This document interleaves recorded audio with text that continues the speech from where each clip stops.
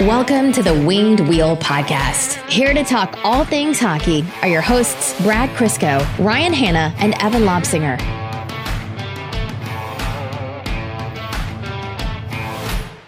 It's not even a joke at this point. Like, it's not a bit.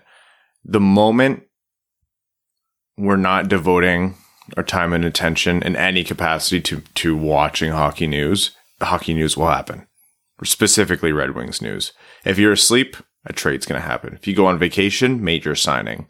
You blink, someone gets waived. Just how it works.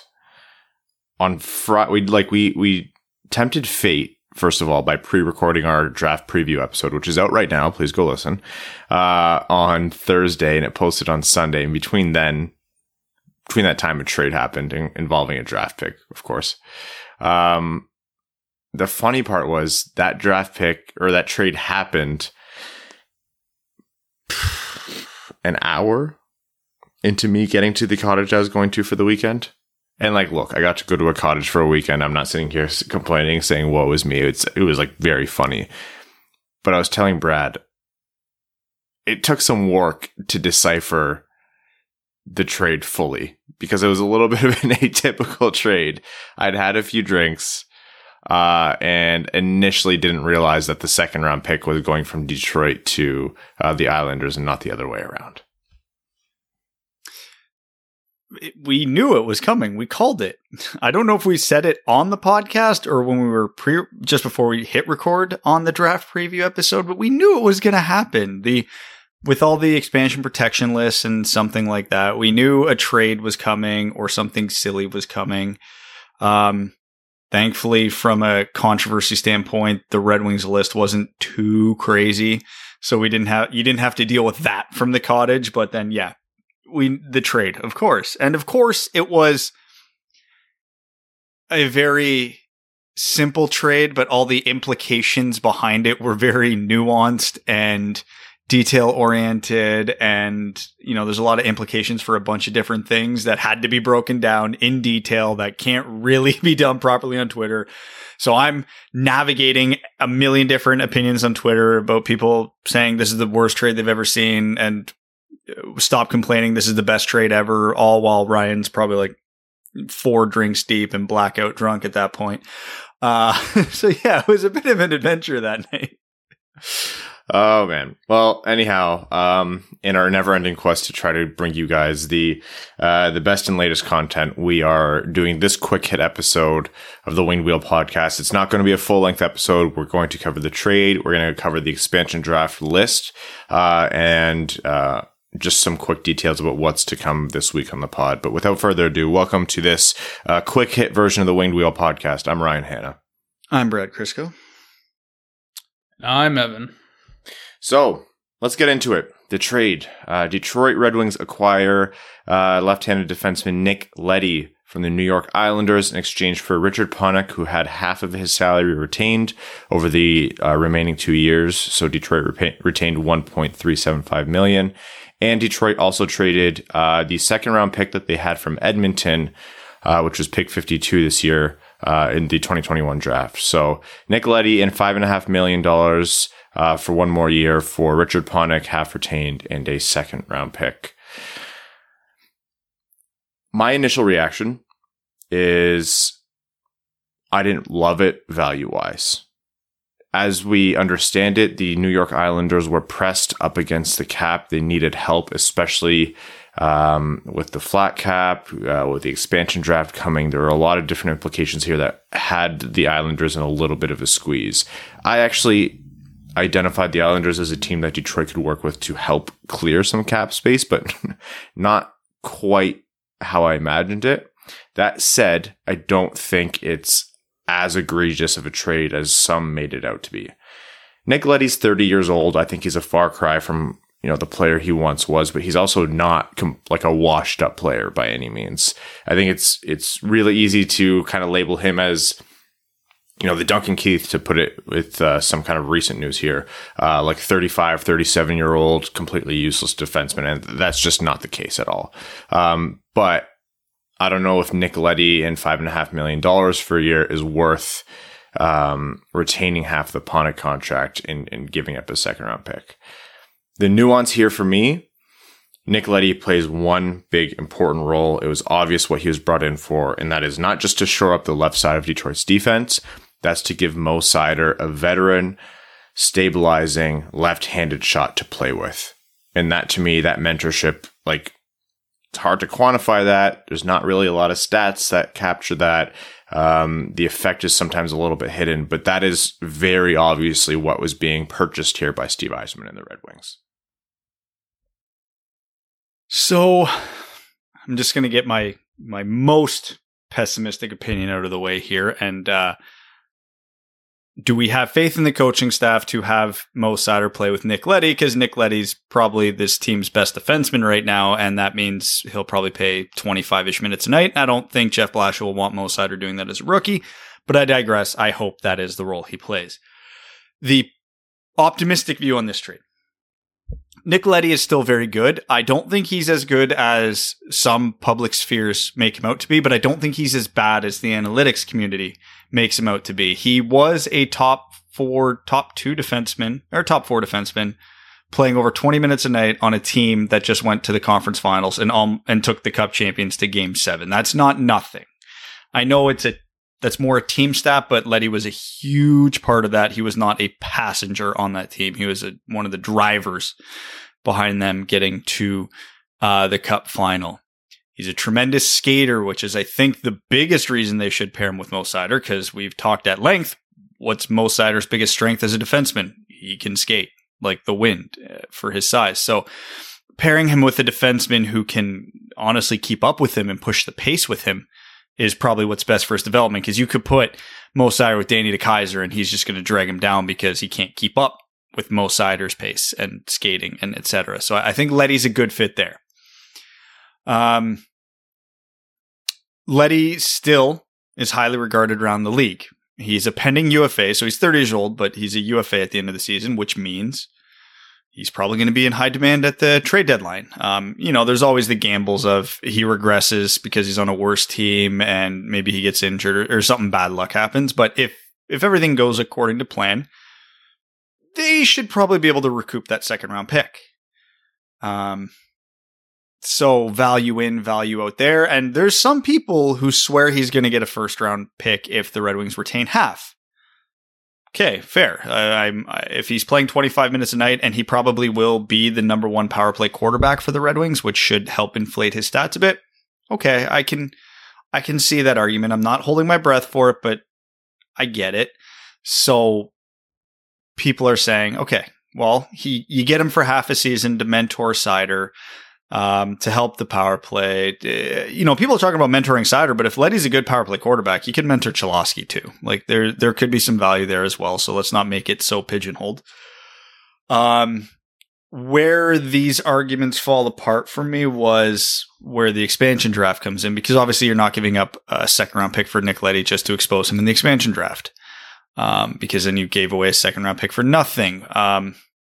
So you couple this trade with the fact that they left Troy Stecher unprotected, who could have also recouped a half-decent pick at the deadline. Probably not as good a pick as Leddy will get. Leddy's a better player.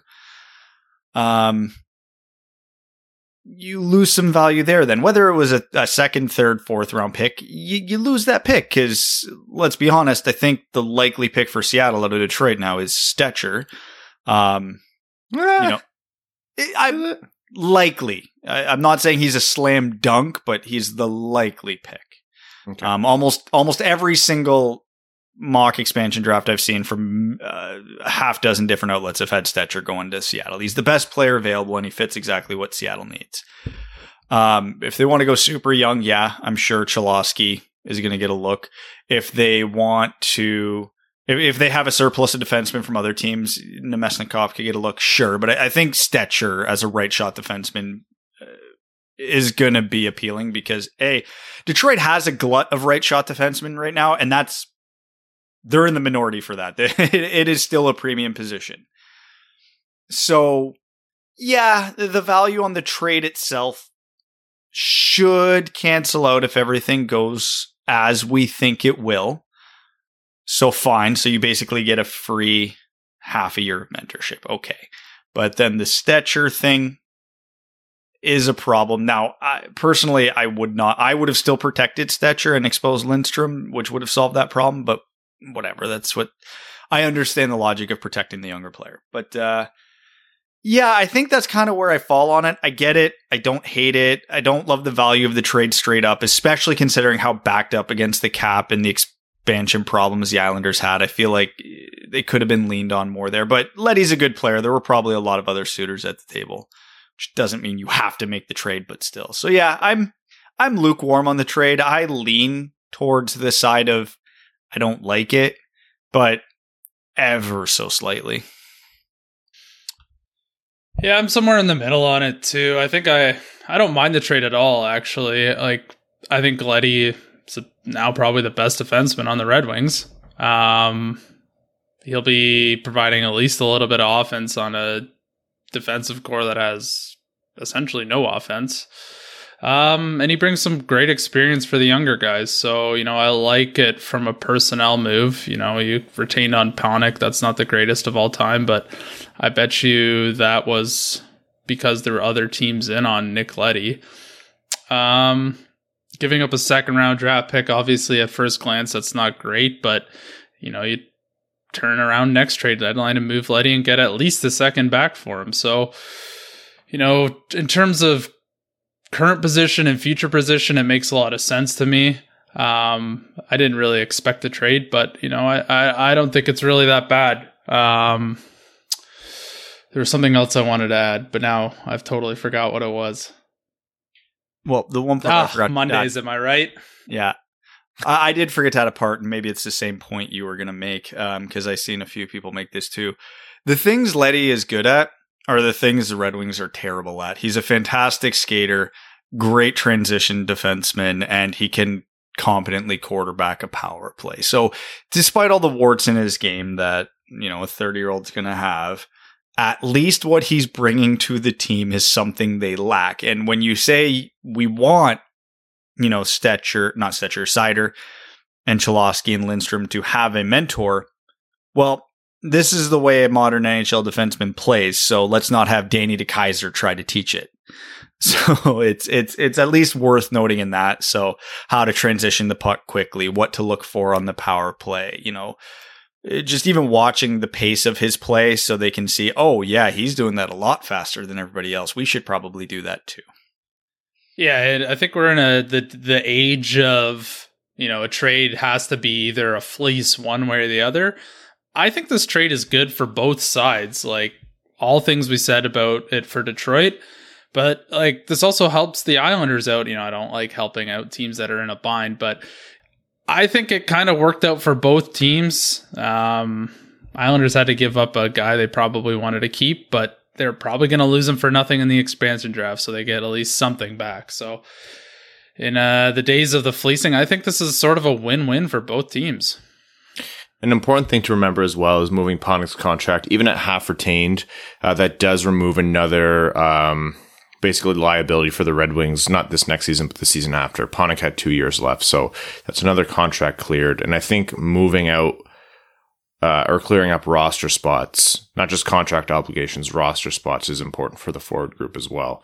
So, yeah, I think in terms of maximizing value with respect to this team's in a bind and needs help, and also a second round pick, this isn't a winning score for me for the Red Wings. But in terms of what they're bringing in terms of rebuilding a team and making sure you're taking care of your prospects, like development is as important as drafting. And you don't need to look further than Buffalo and Dahlin to see what a bad development and bad system fostering that player's development can do to very, very good prospects. So if this helps Seider even a marginal amount, I'm willing to look completely past the fact that Yzerman didn't maximize value on this one. So eloquently put, I think, by you guys, all the finer details on this. It's nuanced. You're right, Evan. And, just a small point. This is a fantastic case to demonstrate that you don't have to agree with every single thing your team or a GM that you love does. and it's fine. You can still sleep. It's not black and white. It's pretty nuanced. Sometimes you don't know for a while. Sometimes you'll never really know. It's just, that's the way these things go. Unless Yzerman signed Zach Hyman to a 7x6 contract, in which case the Yzer plan is dead to me. Yeah, those Hyman rumors are making me nervous. I don't buy into them, especially seeing what the market for him is now. Does it make sense the Red Wings have interest in him? Yeah. Are they signing him to that good? God, no. Well, yeah, easy making hard declarations because you'll be both on Old Takes Exposed and... I have to make these hard declarations because if there's even a minuscule chance that the Red Wings are considering doing that, I'm questioning the Yzer plan in its entirety, okay? I refuse to believe it's true. The easiest thing that helped me move past that was the fact that no one really knows much about what the Red Wings do. There's no leaks at all about Detroit's expansion list ahead of time. Winging in Motown. Yeah. Why I'm making the hard declaration, because nobody knows. Yeah. All right. Speaking of the expansion list, let's jump over to that quickly.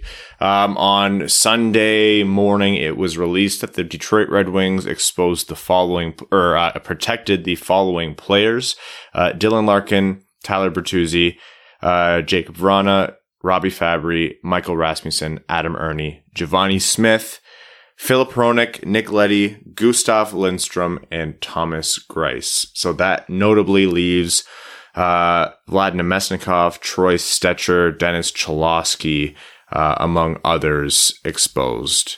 So not a terribly different list than what we were predicting. I think those of us who had Svechnikov on our personal lists all had it with the big caveat of the Red Wings will not be protecting Svechnikov because where he fits into the system is obviously not where, a lot of fans have him in their own personal sentiment. Very happy to see Giovanni Smith take his place. But yeah, that's the protection list right there. Yeah, that was the breath of fresh air, was seeing Smith and Lindstrom on there, even though I personally wouldn't have put them on there.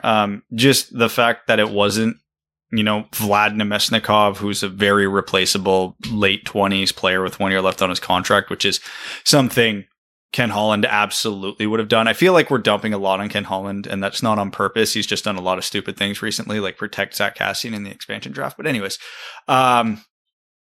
it's good that there's a clear eye to the future on this. My only disagreements were, in my opinion, they picked the two wrong young players, but it's fine. I don't expect Svechnikov to get claimed. I almost don't even expect Cholowski to get claimed, so I'm not super worried about it. I think Stetcher's gone, but it's funny because I put out people need to read. This is just a quick tangent that just was driving me nuts on Twitter because I made the joke. I'm like, okay, well, so we can all make fun of me in a few years. Here's who I would have protected for the expansion draft. And half the replies were, no way Detroit protects Svechnikov. I'm like, nope, I know that. I never said they would. That's just who I would protect. So, and also that's probably a calculated gamble by Yzerman too. Even if he likes Cholowski and Svechnikov, he's like, yeah, they're probably not going to take him. Whereas, Lindstrom and Smith probably have more appeal league wide, making them more likely to be claimed. So yeah, I don't like leaving Stetcher off though. I feel like he has too much value, and he's only 27, so he was even a candidate to get extended for a few more years. If things kept going well, in my opinion, he was the Red Wings' best defenseman last year. If they had no plans for a future with Stetcher, he would command a decent return at the trade deadline and demand some interest. Especially when the guy who took his place was Lindstrom, and Lindstrom's fine. I have nothing against him. He's a good player. He's just a very replaceable player. His skill set and what he is as a player is arguably the most replaceable type of player in the league. He's a defensive defenseman who plays in the bottom pair, does not have any offensive upside, but half decent defensive metrics. I mean, the Red Wings just signed John Merrill, who does that exact thing for a lot better for no money last offseason. So, I get it. He's young. There's room to grow, and I'm optimistic he will get better. I don't think it'll be a ton better, but he'll get better. To me, you just protect the unique skill sets. Like, Stetcher shoots right, skates like the wind, has exceptional defensive value. Cholowski is a longer odds to reach his ceiling than Lindstrom. I understand that, but his ceiling is higher than Lindstrom's ceiling is. So if he hits it, it's a win.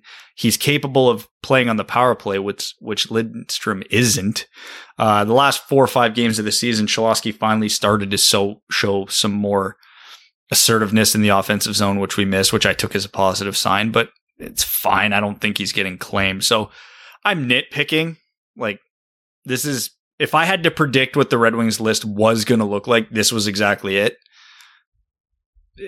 I'm all right with it. Like, again, not exactly what I would have done, but I get it. Yeah, I really like the takeaway here with Giovanni Smith. My personal take when I was protecting Svechnikov over Smith wasn't that I necessarily even wanted Svechnikov on the team more than Smith. It was the fact that I thought Smith was less liable to be taken if exposed, but still, I'm very happy the Red Wings protected Giovanni Smith because that implies he has a full-time future with the team, and I think he deserves that. And I think he does bring a lot of value to that bottom six. It'll probably be a fourth-line role, but it's one that we saw that could be impactful in the future. In terms of Cholowski, I'm not saying give up on the kid at all.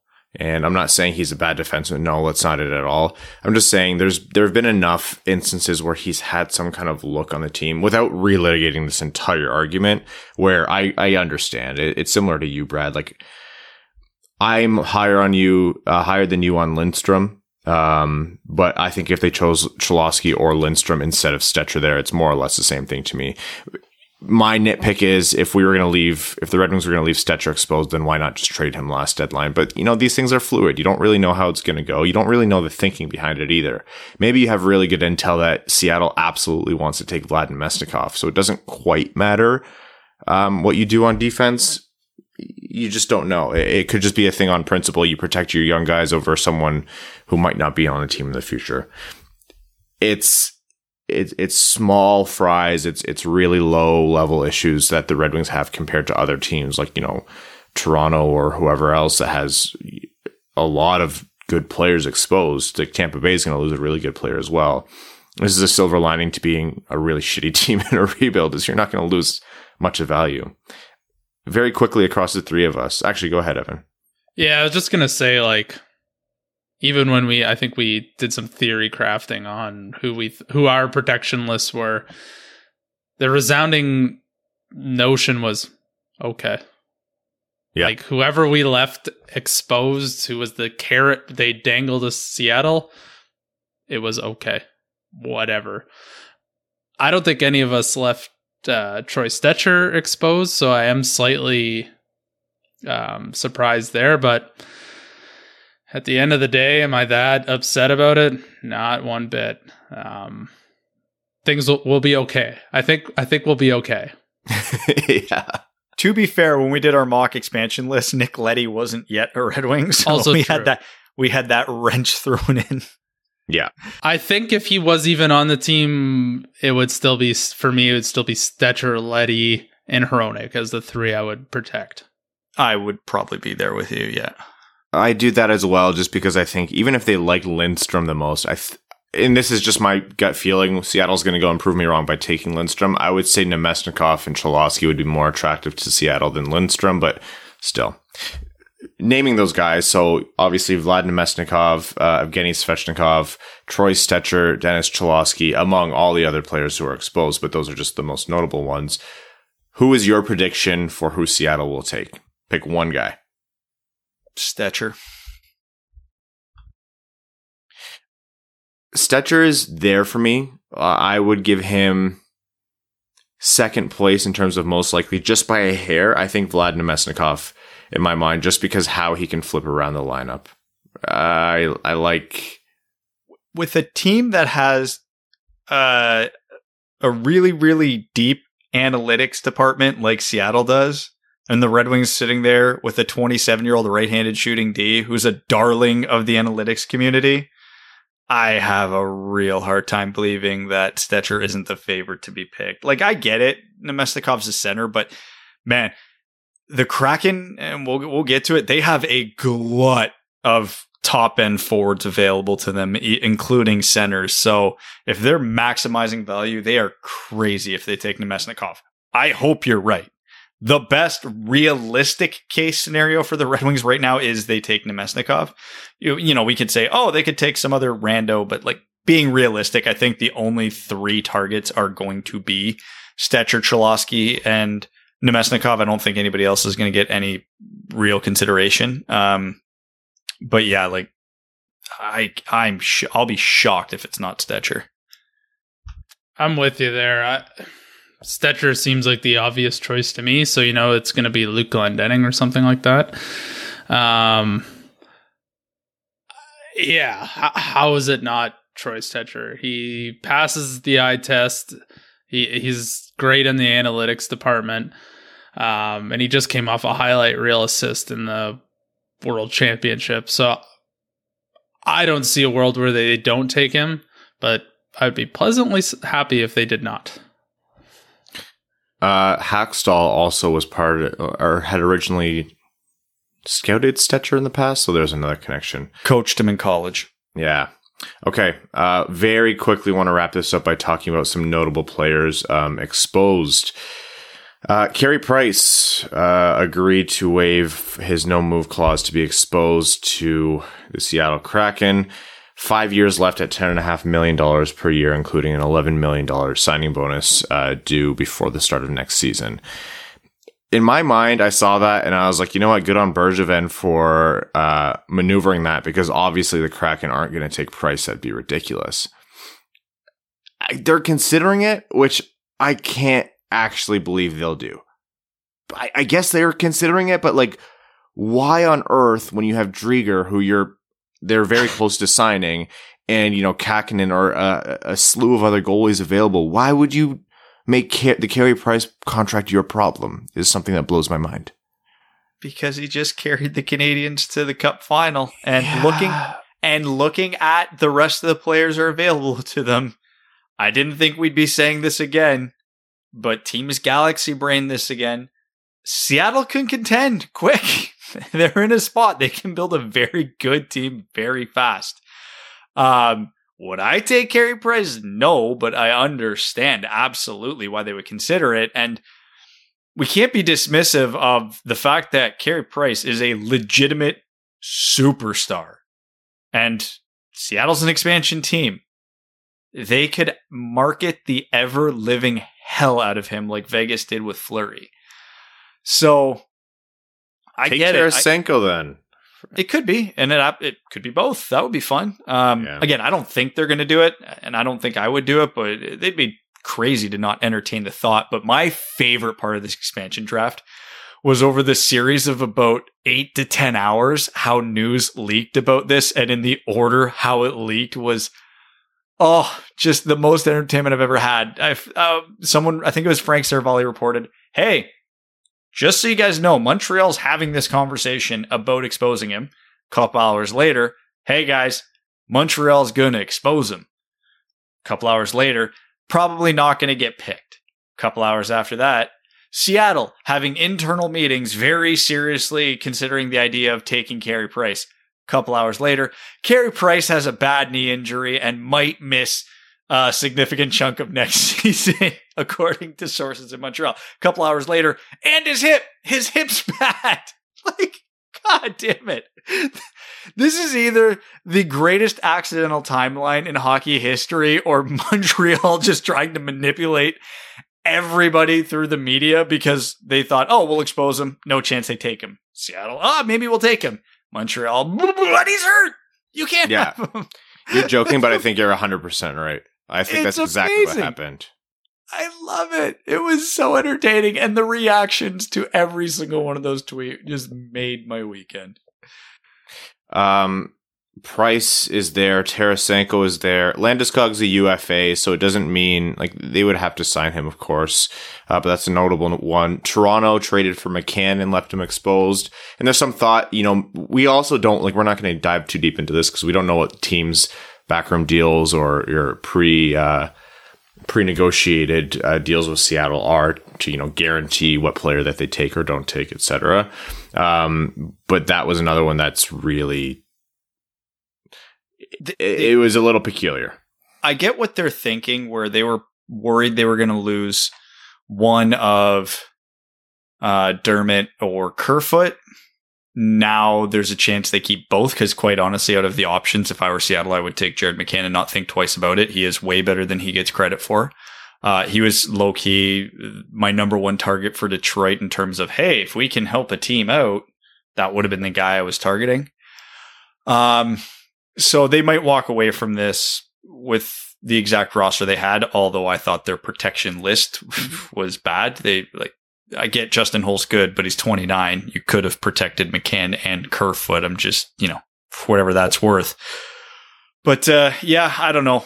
I thought for sure this would be the year teams would learn from the mistakes made in Vegas and not overthink things. And then all NHL GMs did was overthink things, and now Seattle's going to be in a great position. It's hilarious how NHL GMs just never get it.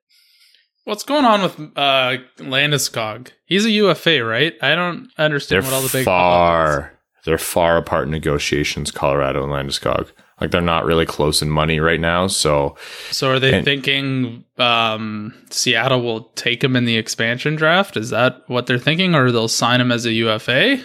I think, well, he's a UFA right now, technically. Right. And I think their thinking is they needed to, Colorado's a very good team, so they needed to protect as many players as possible.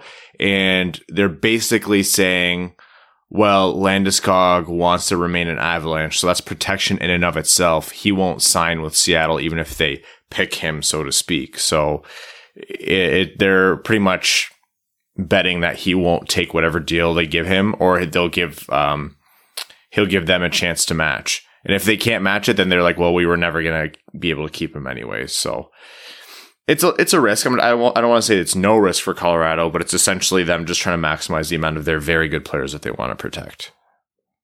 That makes sense. Yeah. The Carey Price thing is funny to me. You are Ron Francis. Yes or no, nothing else. Yes or no, do you select Carey Price? Brad? No. Evan? Oh, they left Philip Deneau exposed, but he's a UFA, right? Yep. That was also my favorite part of the expansion draft weekend, was watching everybody. How did the Capitals expose Ovechkin? How is this guy? I'm like, guys, they're all UFAs. They're not protecting UFAs. Like, why are we still having this conversation months later? Oh, I'll be saying it a month after the expansion draft, so don't worry. You can keep reminding me. Would I take Carey Price? Yeah, why not? Oh my God, he's buck wild. The owners are rich. Isn't one of the owners Jerry Bruckheimer? Yep. Oh, yeah. The only reason I definitively say no is because I believe the injury stuff is true, and goalies generally don't come back from hip injuries all that well. If I thought that was BS, I probably would do it. My answer is no, so I'm happy Evan was at least one of us who had fun. The expansion draft, Wednesday night, 7:30 p.m. Eastern. We will be on YouTube, youtube.com/windwheelpodcast. Go subscribe. Doing a live stream coverage of the expansion draft. Tune in for that. When we hit end on that live stream, we are immediately going to start recording a post-expansion draft episode to recap everything that happened. And then Friday night before the draft starts, we'll be starting our live stream for round 1 of the NHL draft. Saturday will be a Patreon exclusive stream of rounds 2 through 7. And then Sunday will be our post-draft recap. So a ton of content coming up very shortly. Quickly, before we wrap up here, a piece of news that came out today. Luke Prokop, who is a Nashville Predators prospect who's under contract, I believe he's 19 years old, came out as the first player under contract with an NHL team to come out as gay. So really, really exciting, and great for Luke Prokop to come out with that. I think the support that was shown around the league was also really incredible to see. So good on Luke for coming out and making that step and announcing that.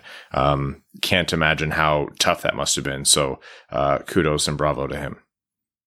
Yeah, after seeing the immense positive reaction he got for doing it, I'm pretty optimistic actually that this will, not over the next coming days and weeks, but maybe months and years, start a wave of players being comfortable doing it, because we know the statistics of how many people in the average population are gay, and you look at, there's 700 players in the NHL. Statistics say there's lots of them. And right now we have one. So I'm hoping that number is going to be much, much higher in the near future. Representation matters. All right. Thank you all so much for tuning in to this quick hit version of the Winged Wheel podcast. Again, if you haven't listened, go tune in to the NHL 2021 NHL draft preview episode that's out right now. Check out our live stream and episode that's coming Wednesday, the live stream on Friday for patrons, the live stream on Saturday, and then the episode on Sunday. And if we survive all that, I'm sure there'll be more to come afterwards. Cheers. Thanks for tuning in to the Winged Wheel Podcast. Be sure to check out wingedwheelpodcast.com, where you can subscribe to the show on iTunes, Spotify, or wherever you get your podcasts. You'll also find links to other ways to support the show, such as Patreon, official podcast apparel, and more. And don't forget to follow the show on Twitter at Winged Wheel Pod. And of course, the hosts at Brad Crisco, at Ryan Hanna WWP, and at Hockey Town Evan.